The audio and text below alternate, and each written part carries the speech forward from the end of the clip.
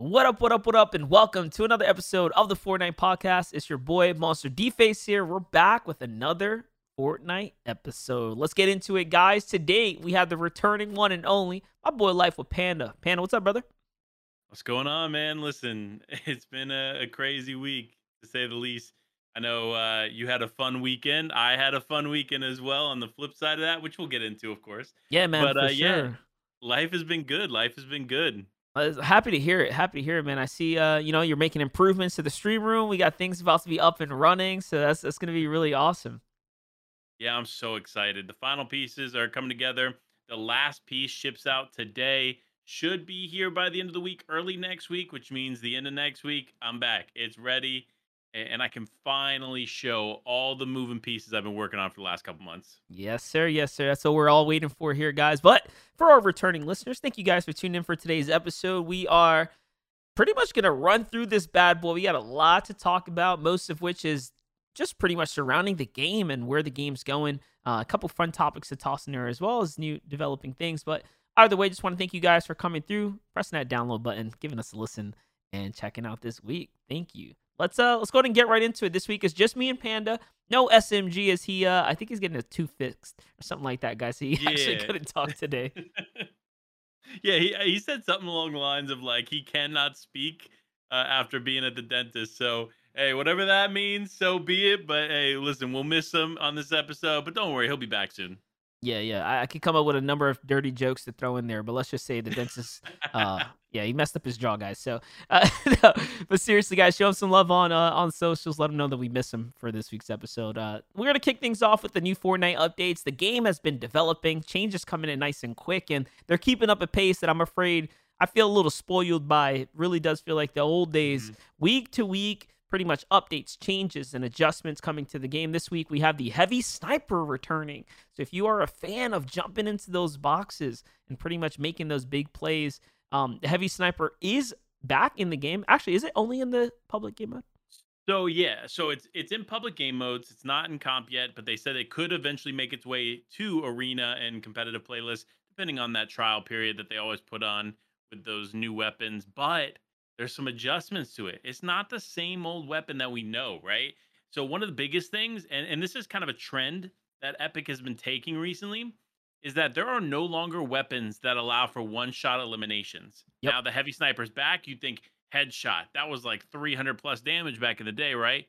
Wrong. It is 190 now for the top variant of the heavy sniper. So that means, again, no weapons in the game right now are one shot elim. So that's a huge change for sure.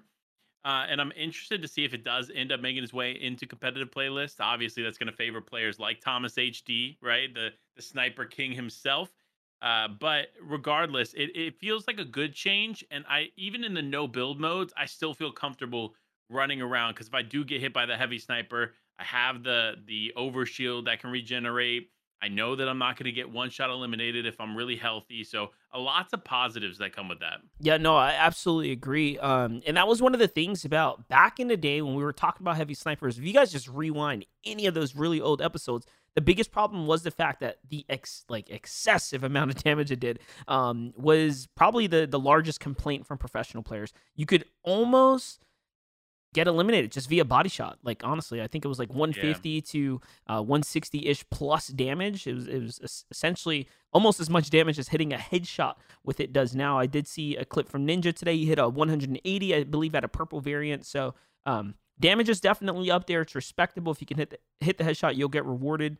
And it's worth noting, this sniper is easier to land shots with, guys, because of the faster bullet travel. So it's a lot easier to compensate the distance, and it is easier to connect with players. Now, making its way into competitive will be very interesting because this becomes an easy meta pickup, right? Let's talk about auto shotgun being in the game and the types of shotguns available that have that high fire rate or SMG.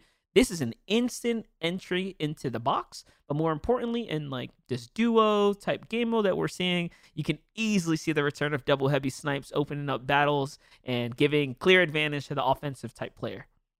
Yeah, and for the people at home that are thinking, "Oh, well, the heavy sniper right now doesn't really let you get into the boxes like it used to," that's because they adjusted structures in no builds.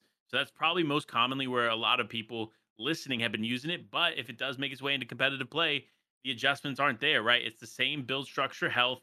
That heavy sniper will get you into those boxes, get you involved, and ultimately can change a game for a player that is playing with it. So it's definitely going to be a pickup. It reminds me of those days with like Frosty Flights, Chapter 1, right? Sliding around the ice. I used to love with the heavy sniper in tournaments, jumping into boxes. I'd literally ice my feet, go straight for the box. They would either open up and try to shoot, or if they didn't, I would literally just heavy sniper right into the box, pump shotgun out, 200 pump. Like, I mean, listen, the good old days, man. I could talk about the pump shotgun all day, though. Yeah, it was definitely a different time. But that's another cool thing that we're starting to notice this trend of, hey, the way this game or the way this weapon interacts in the normal Fortnite Zero build or normal Fortnite setting versus the arena setting or competitive setting is different now, right? So heavy sniper being one of those interesting weapons where, yeah, they interact with the builds a little differently because the structures are different. So it'll create,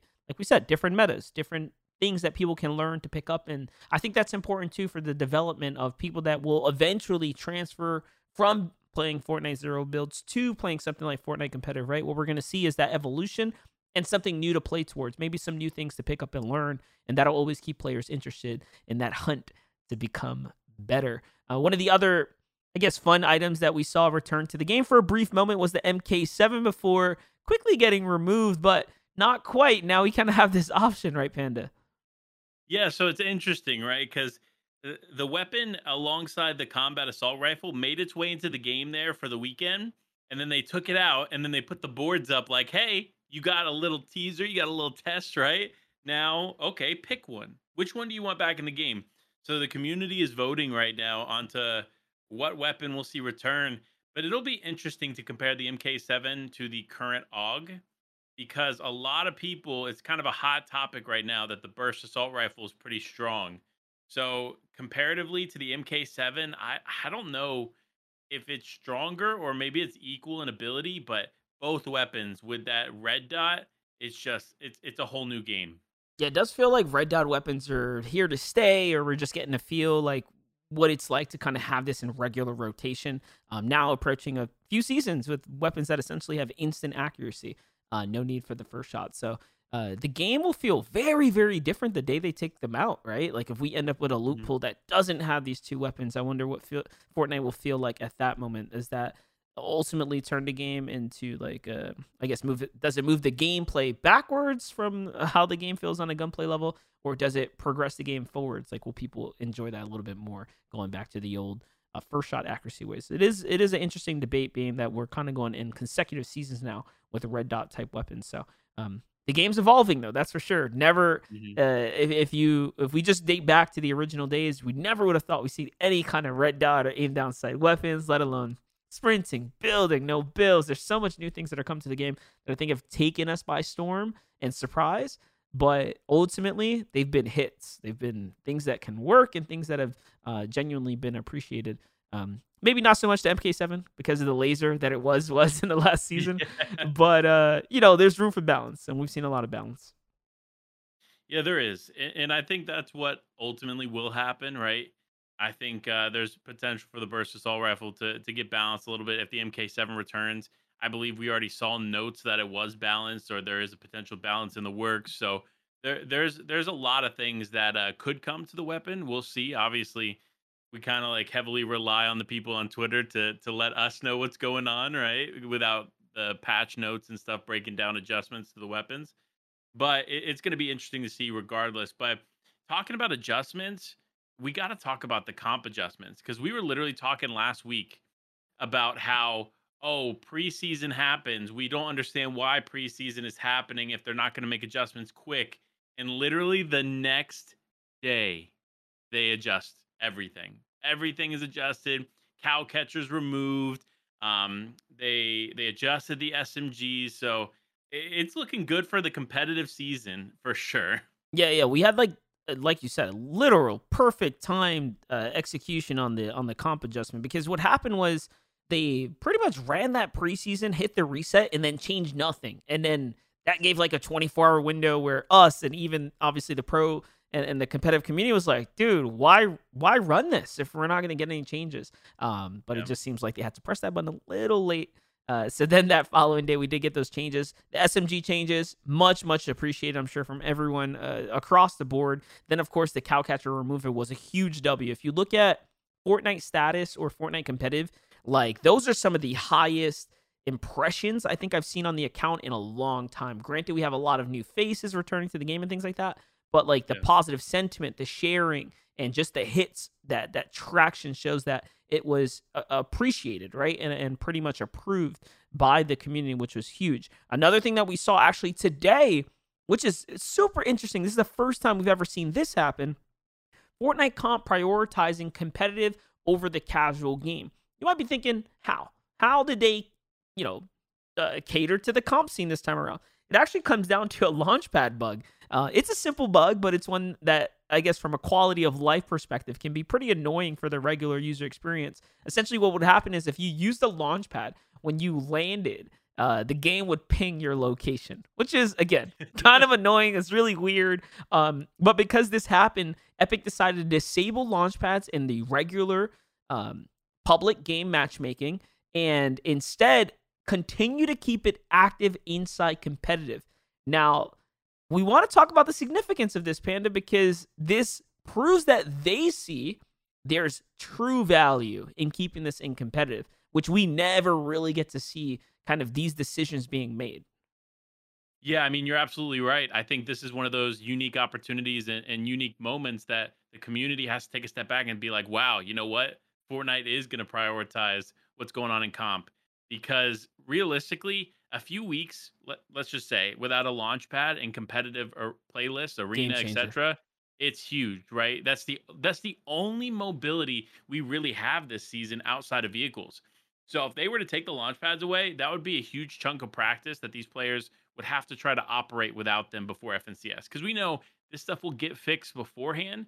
So for them to make the decision, like, hey, we're still going to keep them in comp because we know you guys need to practice with them ahead of FNCS is just it's just astonishing. It's a great decision by Epic, and it's probably not one that most of the community will see, but obviously, we're paying close attention to what's going on. Yeah, we're here to dig a little deeper, read between the lines, if you will. And I think this is one of those moments where we can say, okay, Epic does care. Here's one of those reasons that we can say they do in a world where most people think, they never care, right? And all that kind of Hmm. stuff. So this is definitely really interesting. But talking about how much Epic cares, this is kind of another little side note. They are caring a lot about Fortnite Zero builds. Just to talk about the announcement of the PlayStation Cup essentially happening on April 8th. That's 2 days from now. They announced that the Zero build will have a bigger prize pool, and this is giving, I'd say, a heated debate or a heated discussion around. Oh, and so it begins, right? Zero build Yeah. already making more money or getting more opportunity. This is just for the console community as of right now. But I feel like that hints at the potential of, a new competitive mode kind of officially backed by Zero Build and maybe having big prize pools.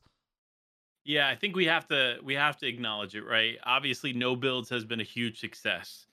We saw it with the Twitch Rivals event over the weekend. I think the community, even the competitive community, got behind just the entertainment value that was this no builds tournament, and so obviously Epic is paying close attention. They see the opportunity they have in front of them, and they're running with it. And it's kind of expected when you know Epic and when you watch the way that they trend, right? They always look for these opportunities, these breakaway moments where they're like, okay, this is going in our favor. We need to completely lean into it.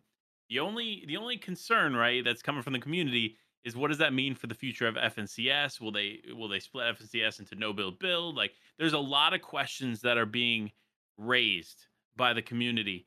At least we know this season, because they put it in that blog post, FNCS will be normal competitive. There will be no build FNCS as far as this season goes. So for the time being, community, if you're competitive side, don't worry. You can still build, still hit creative, warm up, get your builds going, go into arena. But the future, man, the future is something because there's also creators talking about World Cup no builds. We have Nick Merckx, one of the biggest creators on the Twitch platform, right? literally tweeting out, Fortnite, we want an FNCS no build. If you create this, I'm coming back. Tfue underneath that post saying he's coming back. I mean, just imagine the content that could come from that.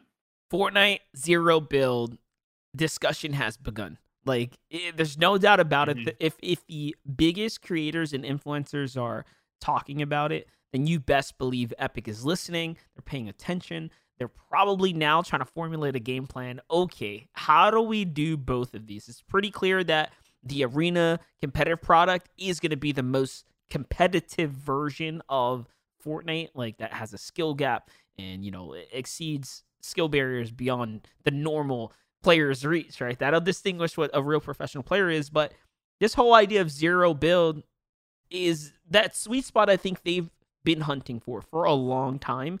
And I think if we saw an official twitch.tv Fortnite channel live stream, zero build, biggest influencers, and they did the whole production stuff right, this is literally a way to recapture everyone's attention with a clean slate and scratch away those, I guess, the negative stigmatism that was put on broadcast over the last couple of years, because now you come in with this whole new approach, this take, and all the content in the world to take advantage of, essentially. So there's definitely a world here, but it is going to come down to execution from Epic side. So I am honestly, closely monitoring the space, because I love what Twitch Rivals has done this weekend. Obviously, getting the opportunity to cast it firsthand. There's a number of different reasons. This is amazing for the ecosystem, from the player base, the viewer inflation that's coming into the space, and then of course the talent opportunities for folks like myself, Sancho West, Wavepunk, right, and anyone else who could potentially open up this new avenue of opportunity to be on a platform. That's a massive W for the scene. We need more third-party big events that are hitting numbers like this, because Twitch Rivals, to be exact, broke 530,000 concurrent viewers across the board. Like, that was their peak viewership. That is a huge number. That is only and literally only from the streamers that were streaming the game. It does include the game category as a whole, whatever that number ended up being. This was from the people that participated in the event. So those numbers, insane. Like, that is incredible numbers for just a pop-up event. Listen, I am so happy to have been able to contribute my 16 to 20 viewers to the Right? player base, because You got to play. I got to play last minute. I got to fill in and play in the Twitch Rivals, man. I think you killed XQC. Yes, I saw that on stream. I gave you a shout out. I appreciate that, man. So what had happened, right, is I'm running into zone. I hear these tanks firing away, so I'm trying to stay as far away from them as possible, because Nate Hill and co, they're just literally chilling in two tanks, just shooting away. So I'm trying to stay away from that. So I'm following the outer borders, and I catch Hiko out, rotating forward, grab that elimination, come forward, and the AUG, again, playing in my favor, takes out XQC, and immediately his chat comes over. And I'm like, oh no! Like, really? Yes, swear. In my mind, I'm like, uh-oh, are they like toxic? Like, should I be worried? Nah, they were super cool. Like, they came over, they're like, you killed my juicer. Oh, that's hilarious. And so, like, it was funny. They were super nice. Some of them gifted subs. Like, it was super cool community.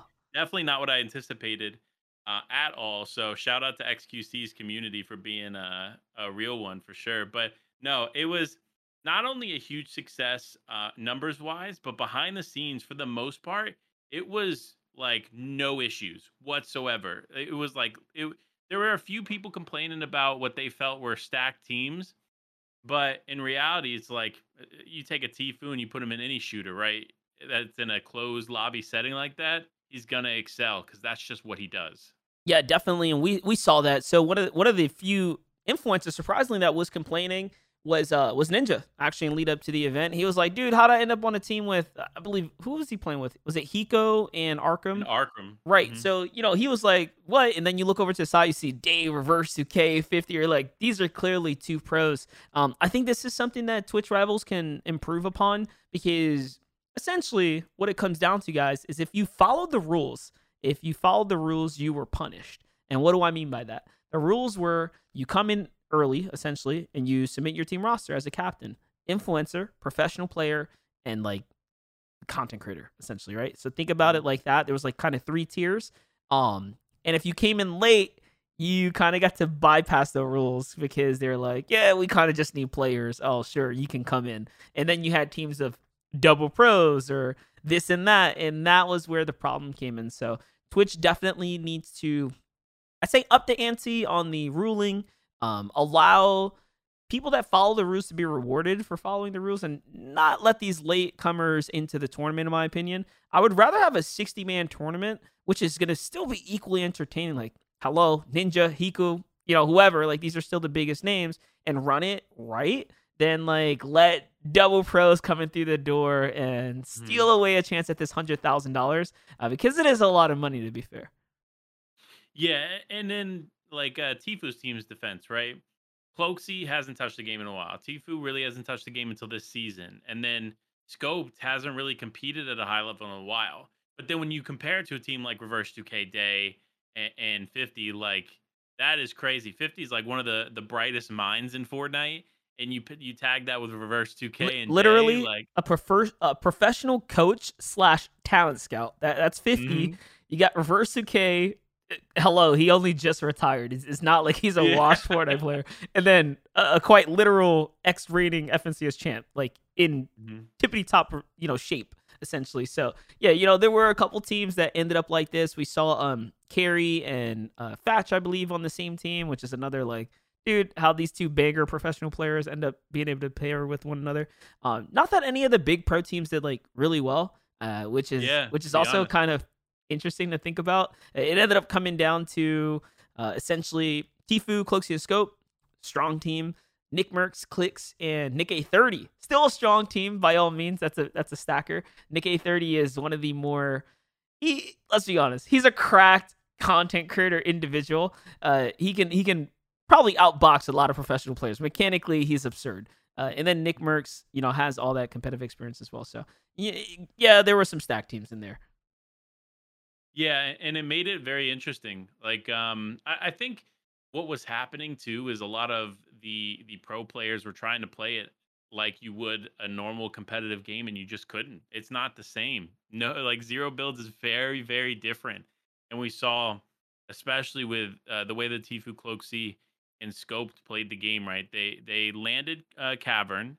They got the vault. They went straight up to the blimp and they held high ground. And just from there, they were beaming players left and right that were rotating around. My team just happened to be one of them. Fortunately, we got away from them for the most part, but they were effectively picking up like 5 eliminations at least every single game and then making it to the end game. So just huge numbers for them because they understood what they had to do, right? Versus like Day's team. I'm trying to remember how Day, Reverse, and 50 did. Were they top 10 or no? I would say most of like the professional players, they were middling in the tournament and definitely up Mhm. towards the upper top 15. So they for sure got enhanced prizing by the end of it.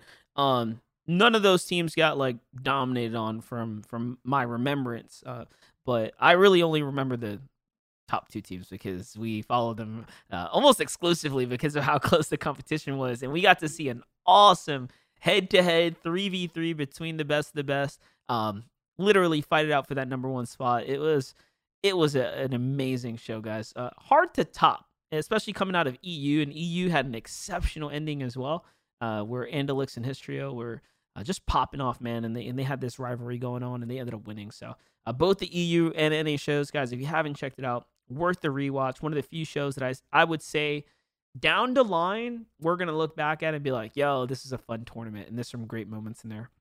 But kind of, I guess, leading off of that and branching as an extension out of that, a lot of the creators that played in that want to continue this no build frenzy. Going as far as tweeting and using their platforms now to start just pretty much throwing this into the world. FNCS Mhm. no build, World Cup zero builds. What is your perspective on this? What is your thought behind this, Panda? Because now we're getting pretty much this huge influx of people with a platform, um, basically marching and fighting for the zero build. They literally want this in the game now as a competitive FNCS. Yeah, it's interesting, right? Because there's a fine line to tread here.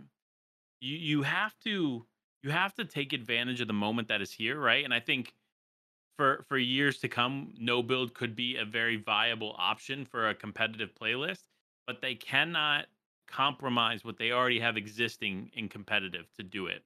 So I think that fine line is there. How they teeter around that is to be determined, right? But I think multiple FNCSs could be a potential possibility, right? Like instead of a 1 month, we have just the competitive, like as we know it. Maybe the month before we do no build, because no build takes less time to really kind of prepare, if that makes sense. You're not like preparing how you're going to build and things like that. So taking away that major factor of the game, there could potentially be two FNCSs. I mean, that just means more broadcast days for Monster and myself, but they would have to find a Let's way do to it. effectively split it. Like, imagine just Um, two FNCSs every season. and something fun to talk about is, and this is, I guess, like some insider info, guys. As we're casting this weekend, like one of the rules behind how we called the game, it's Fortnite Zero Build. It was not to be mentioned as a game mode. Like, that was kind of interesting. You know how we get like a rule set, like, Hmm. oh, don't call the weapon a spaz. Like it's a Yeah. legendary shotgun. This is like one of those rulings where it's like, oh, this ain't a game mode. Like it's Fortnite Zero Build, and reference it as Fortnite Zero Build. So I found that to be kind of cool, because to me that says like, dude, we have a standalone product here, and we knew it was a Yeah. standalone product, and that's why I recognized that early. I was like, guys, if this just released like this, it would be a hit. They could have named it whatever the heck they wanted, but this, it works. Like it works. It's polished. It feels awesome. It's fun. So now they're making sure we call it that. It takes me back to the game mode selection screen on Fortnite. You have like battle royale, you have creative. Mhm. I feel like Zero Build is going to be like bam, or like something like that, where it's clear that this is going to have its own development path, I believe. Yeah. And I feel like little hints of that kind of stuff means that it's either already in motion or they're really contemplating putting the trigger. Yeah, I think you're right. I think Zero Build has definitely has a future being its own entity, and it would make the most sense to do it that way, because treating the map the same between both game modes would be very, very tough, right? Because when you're building, it's better to have those open spaces so you're not running into any kind of issues with the trees and stuff.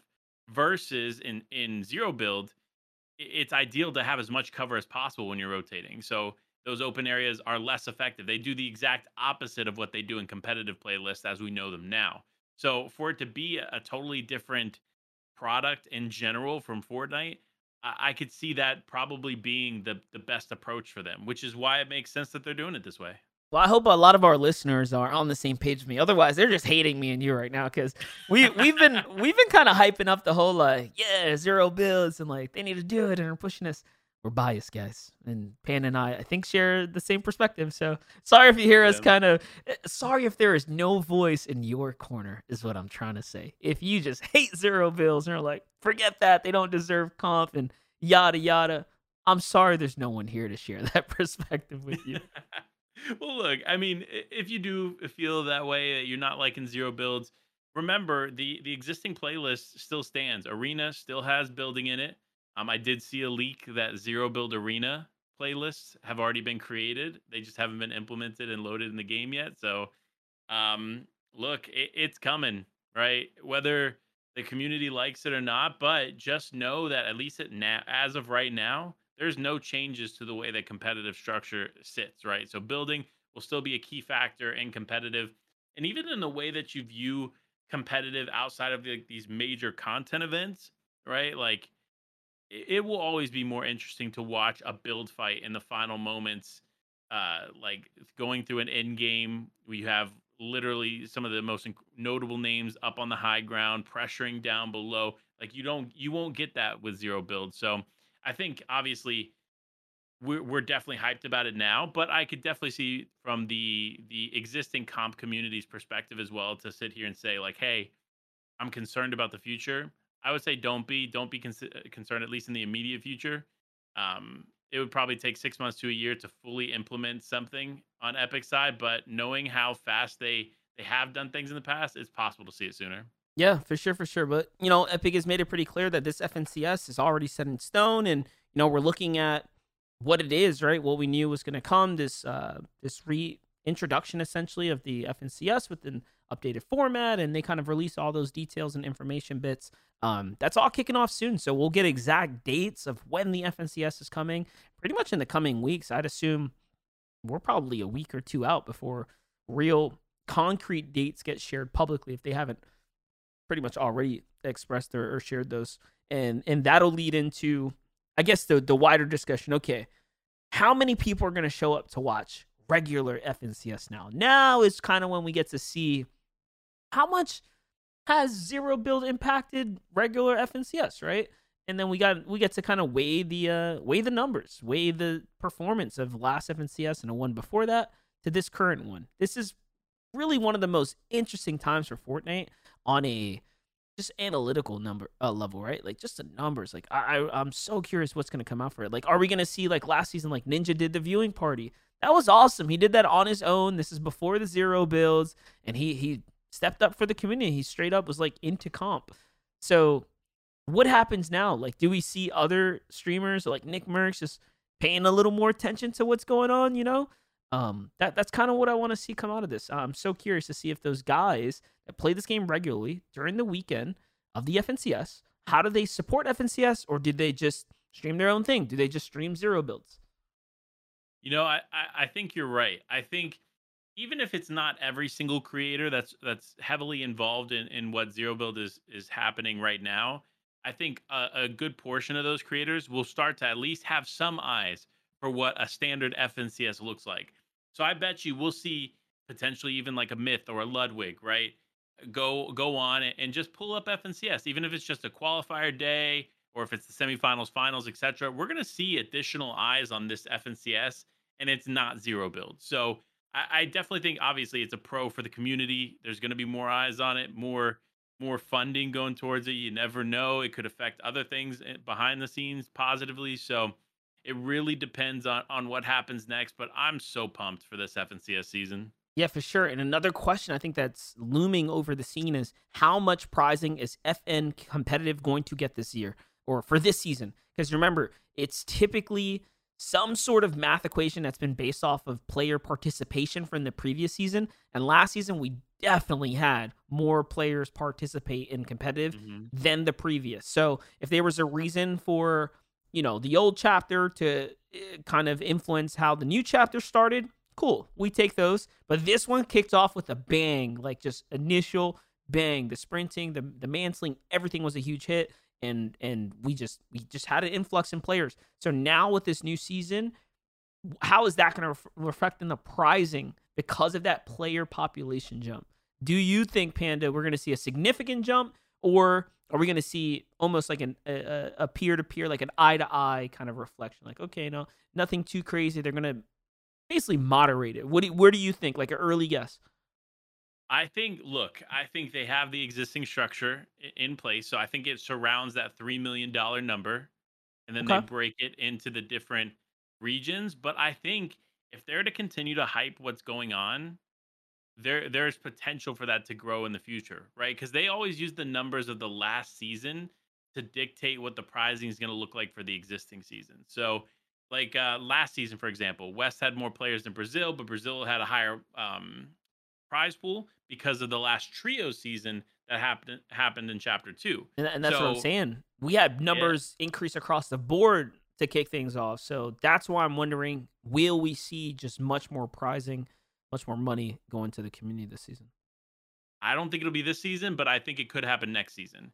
Oh, you If think they're I gonna had wait on to, two data points? Like, all right, well, we that's what had a they've done in the bonus. past, right? Like, and Mm. that's why I think it's going to work that way. Now, obviously, you have to also remember all the money they're trying to fund into these like lightning tournaments and no build tournaments and stuff. Like you got the women's cup coming up with eFuse. You got the all the Twitch rivals stuff. Like, listen, Twitch Rivals is not putting up all the money to do an event like that. You have to keep that in mind.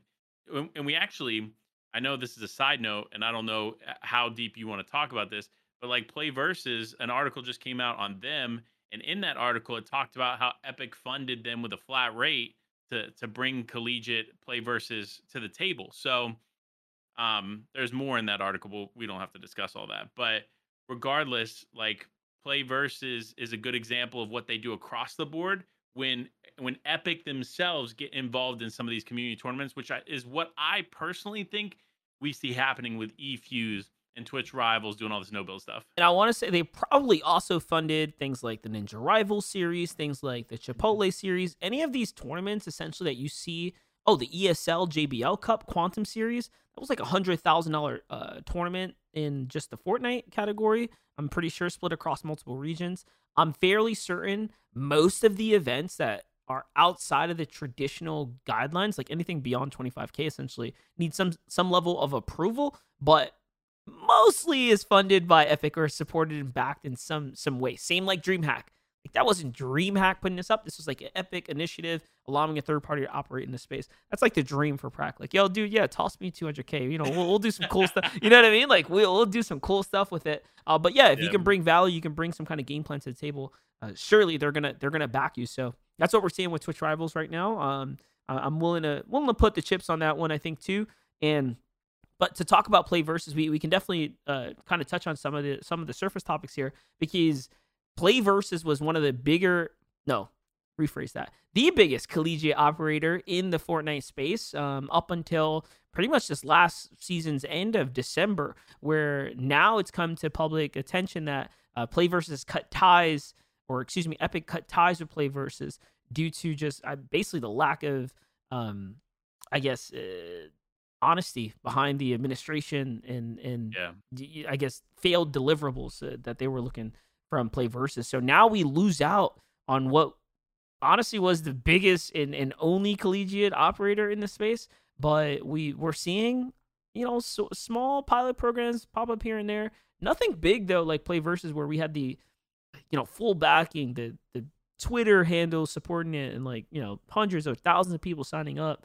So how do we fill that space? Because I do believe that Scholastic initiative is extremely important to the Fortnite ecosystem. Like, let's be honest, we have the bulk of the players being high school and college kids, right?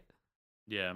And we see eFuse kind of filling that with the CCA and the Collegiate Cup I that's just I coming just up. don't feel like But they're big enough yet. yeah, You that's know the what I point I was mean? going to Like get to that's is what it like is. they don't have the community realistically, no offense to them, right? They just don't have the community to fill lobbies the way that Play Versus did. And like i- Fortnite, you have to get 100 people in a lobby to make a game work. And making that happen isn't always easy. I've been a part of tournaments in the past where as a talent member, they couldn't break 70 players, right? And it was a big event, like not a big event, but it was a bigger event than you would think, right? So to get players involved in especially at the collegiate level where uh, not everybody is just right on board to participate, it's definitely going to be tough to grow. And that's what made Play Versus so unique is they had such a large audience. Everybody kind of knew who they were in the collegiate space. So now that we see these other programs that are trying to step in, they're trying to build a name for themselves. It's going to be a tough ride, at least to start for them. Yeah, definitely going to be an uphill battle to say the least. But hey, as we all know, with consistency, with basically proof of concept and showing the that the experience can be great, things can grow. So I'm hoping that eFuse finds some traction, hoping they bring some new folk into the space and activate their collegiate partnerships, and this turns into success because the scene definitely needs it. I love what they're doing with the women's track. Oh, we didn't actually write this down, but did you see the post for Maddie and F actually pulling out Yes. of the eFuse women's tournament? And for good reason, if you ask me. I like what she posted personally. I see where she is coming from. But I will say that I think she's digging a little too deep into this one for as it stands right now, but I get why she wanted to pull out. Give us just a second. I wanna actually pull this up. It was a twit longer from Maddie NF. I can give you the too long don't read, or Panda, do you want to take the floor for a bit? Yeah, yeah. Okay, cool. I kind of have a good like intro into this, right? So to be clear, the women's event that's coming from eFuse started off as a building competition. That's what it was always branded as. But with obviously the success of zero builds, they decided to change it, and this caused Maddie to feel like they're taking away that competitive event that she was excited to be a part of as a woman, and making it for content. But Monster, I think you got the full breakdown here in front of you, right? Yes, we definitely do. So, guys, I'm gonna read this on behalf of what Maddie NF pretty much tweeted out. Right, this tweet. Let me just see how much hits this guy. This hit about 1,200 likes, 160 retweets, and 300 comments. That's a lot of interaction, guys. So, take a look here. So, she starts things off. The header being my thoughts on women-only Fortnite tournaments. Popular topic of debate in esports: the lack of female representation. In general, we don't see nearly as many women as men competing in esports, and very few women place in open qualifier tournaments. This topic deeply interests me, and I can engage in conversations surrounding this topic for hours. A main contribution to the lack of women in esports is likely the barriers that women have to overcome, including harassment, fewer opportunities, and lack of respect and unequal treatment from the male counterparts. Okay, let's talk about that first paragraph. I think she's spot on. She addresses the fact that women have it tougher in esports, and that's probably one of the big reasons most women don't really get into esports, right? It's just that it's that extra thing you have to deal with right now, which is completely unfair to women in the space, right? And this is something I think is a broader topic that, or I should say a broader issue, branches far and beyond esports, right? Let's just talk work environments, etc., right? These are things women have faced for years. So she's spot on with this. We're going to jump back into her second paragraph now. So, for some time now, attempts have been made to get more women involved in competitive gaming through women-only tournaments. To my understanding, these tournaments are intended to, 1, give women that are interested in competitive gaming but may be hesitant to break into the esports scene for various reasons, an opportunity to compete in a friendly and inclusive space. 2, empower and uplift women. 3, provide underrated women a platform to showcase their skills and gain exposure. Correct. Totally good. Great spot on analogy here for what it is that organizers are trying to do. Let's jump into her next paragraph. Paragraph 3. I think women-only tournaments are great. To reiterate, women face a lot of harassment in the gaming industry, which may discourage a lot of talented women with great potential from getting involved in competitive gaming. These tournaments give them the opportunity to break into the scene. With that being said, considering women already face many barriers in gaming, it's crucial that all women tournaments are executed properly.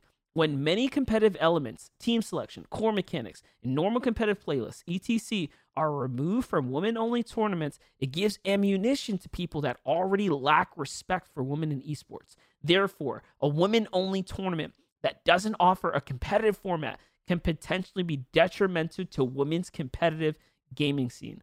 And Panda, this is, I say, where things get very juicy for us, right? This is where it gets interesting, because now she's talking about why is it that an organizer would host a women's only tournament and essentially handicap us from the competitive rules that make comp. Yeah, and this is a really good point that I think a lot, and unfortunately a lot of the community, if you look at the comments on that post, they just didn't get it, and it kind of made me upset to see the community so negative towards Maddie in this post. But one thing we got to talk about is the way that it was executed before it even switched to zero build, right? So there was a team being formed by Somerset, actually. So this was before Maddie even posted this and everything switched zero builds. But Somerset had picked a team, and then they took one of her teammates and made them a captain, essentially splitting the team and now causing it to be less competitive. Now, obviously, from a tournament organizer standpoint, they're probably looking at it like, we need more players. We know this person. It's easier for us to just make them a captain. But in reality, the overarching effect of that is that it does make it less competitive, because you don't get to have a truly competitive team in what they are. So I fully understand that perspective. And I understand, too, that there's going to be creators that are involved in this, too, that are excited about no build. But it was going to be really exciting to see a truly competitive event come for women's esports.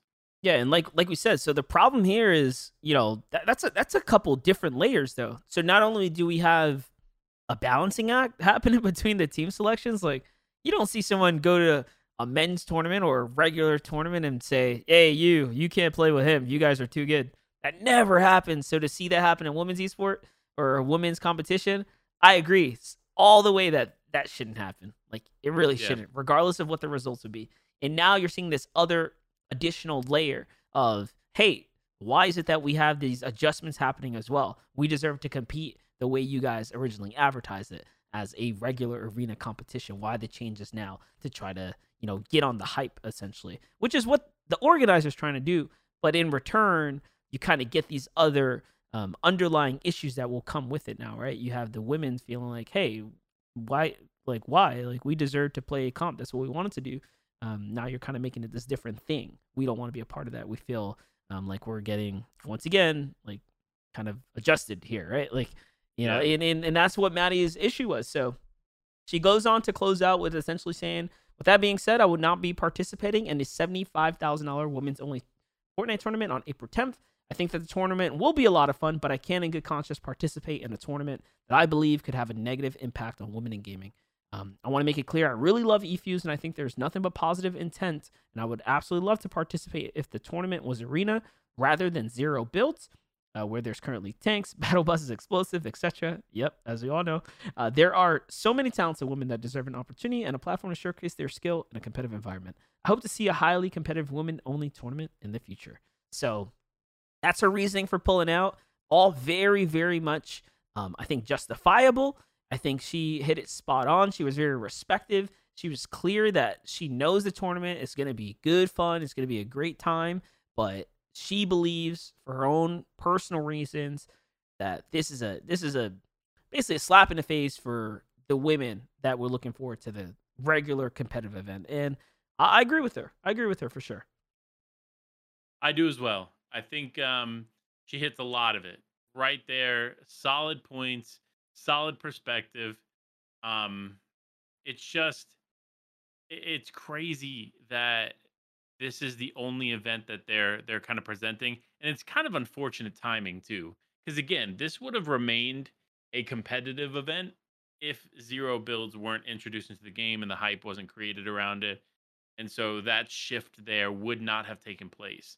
However, I hope that this is just a start. I know eFuse has always tried to do women's tournaments in the past, but I really hope there's more of a gateway that allows these great competitive uh, female players to shine and showcase their talents, because a lot of them are very good and they don't get the credit that they deserve because they're a woman.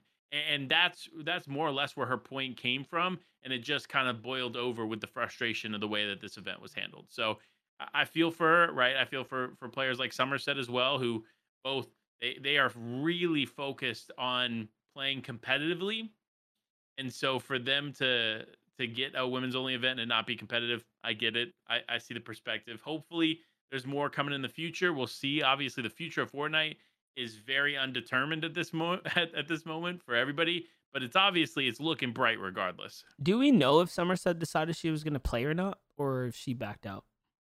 I don't know that she has officially backed out. Because I don't. I I feel know like that we she didn't was see. very upset. I was gonna say I feel like we didn't see a resolution behind like what they decided on Eview's perspective, right? Or what she decided if she was gonna find a different team or not play. So it's kind of a blow to eFuse, right? They're doing something so good, and there is this negative narrative around it. Now from the two of the biggest influencers that they have, like Maddie NF, Team Complexity, professional player, huge in the women's space. Somerset, Luminosity Gaming, professional player and content creator as well. Once again, the biggest I'd say of the women participating. And I got her posts here. The first one, because it's not just one, right? Mm-hmm. So it's, if there was a tournament that you couldn't pick your team with real money on the line, does that seem right or fair? If people level the playing field, what are we even competing for? Then the next post is, if they are truly interested in having female gamers taken seriously in competitive esports, then they should create an environment that allows for fair competition and let the best of the best rise to the top naturally based on skill. Then then they actually, or she leaked DMs, I think, Ooh. between her and eFuse. and she wrote, "So me and Sparkles can't turn down captain, but others can. Nice." So it looks like some other players were able to turn down their captainship so that they could play with somebody else, and those DMs leaked to Somerset, which then leaked onto social media. And then she again wrote, "Not to mention Efuse had previously retweeted our looking for one post before they even sent us captain invites, knowing we wanted to play with each other." So that was kind of the rant of Somerset. But after that, no resolution publicly. There's no word as to what's going to happen. There's no word if she's going to participate. She may have mentioned it on stream, but it's just not something we have access to at this point. But regardless, it's definitely blow to what otherwise could have been a really amazing event. Yeah, I agree. I agree. So that's kind of like, I'd say, some of the bigger issues happening in the space right now. Um, Probably the most important, I would say. These are some of the most important issues and topics of conversation bubbling in the space. So women's esports, definitely something that we want to see more of, and we want to see and pretty much empowered, right, to continue to give people opportunity, because they deserve it. And yeah, we're kind of in this weird space, so we'll see how the year continues to develop. We'll keep you guys up to date on this. I'm almost, yeah, I feel like just DMing Somerset, like, hey, whatever happened with this? Like, we just curious from a podcast perspective. Keep y'all up to date. We'll see what happens there. But to close out here, guys, I'm sure some of y'all might have caught my alarm there.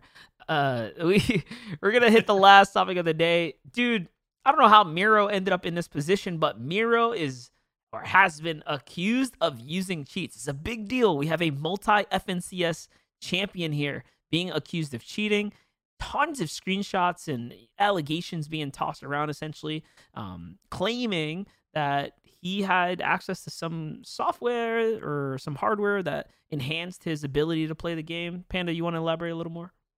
Yeah, I got you. So here's what happened. A tweet came out from none other than Reet on NA West, and it was a screenshot showing a conversation potentially. Obviously, we can't prove the conversation because the screenshot does look a little dicey. It doesn't look like a great screenshot, to be honest. It could look like it could have been manipulated, but it was Miro talking about, like, there's no software on his PC. There's no proof, and just in that terminology made it sound like there could be something. But then the overwhelming support on the back end then came out when this happened, right? So you got Kirsch, obviously, first in defense, like, throwing out there, hey, I've stood behind him during tournaments. We have vlogs posted where you can see his full desk when we break into the room after he's won something. Like, there's a lot of proof out there that debunks this theory. But obviously, anytime something like that comes out, especially about a major player, it's going to garner a lot of attention. And that's what we saw happen really quickly, because Reet didn't keep up the post. He took it down. I think him and Miro maybe talked. I don't know exactly what happened, but Reet decided to remove that post. And in doing so, I think I don't want to say it made it worse, but it definitely raised more questions, right? Now, more questions focused on Reet. Why'd you delete it? But regardless, it was definitely an interesting 24 hours, not even, like 12 to 14 hours on the timeline from when that was posted to when it was deleted to when Miro came out publicly. Everybody talked about it. That was behind the scenes. And then now it's done. Literally, this all happened like yesterday or the day before, and we're here talking about it, and not a single person is talking about Miro cheating. Yeah, So it is just very interesting though, because when you have someone like Reet, right, uh, targeting a multi FNCS champion, like, you are doing something with a platform as big as his that can indefinitely tarnish someone else's reputation, right? And that's really why I wanted to bring this topic up, because this goes back to kind of the root of, dude, as an influencer, you got to be careful of what you put out there, because that's damage that cannot be undone, right? There are people that are going to see that, not necessarily follow the story any much further, and then bam, that is just what it is, right? People think of Miro as this cheater, right? And now you leave Miro in a really weird position where not only obviously your relationship and friendship with him is on the line, but like everyone that's associated with you, right? It just creates this really awkward situation within the professional player kind of ecosystem, and it's already so fragile with all the compartmentalization due to zero builds and now regular comp. So with our scene in such a fragile space, I think it is important for us to just make sure we, keep everyone happy, right? Not necessarily throw accusations around and abuse your platform because you cause some serious damage to somebody. You absolutely can.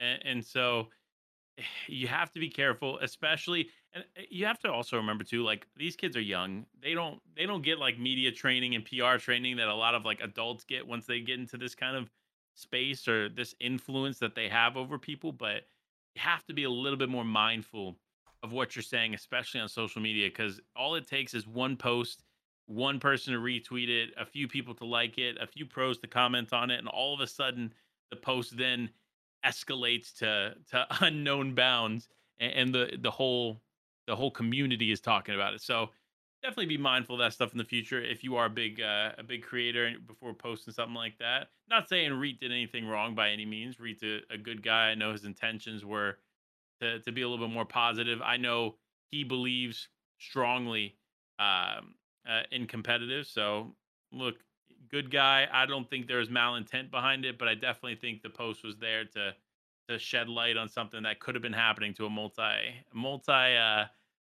talented player in Miro.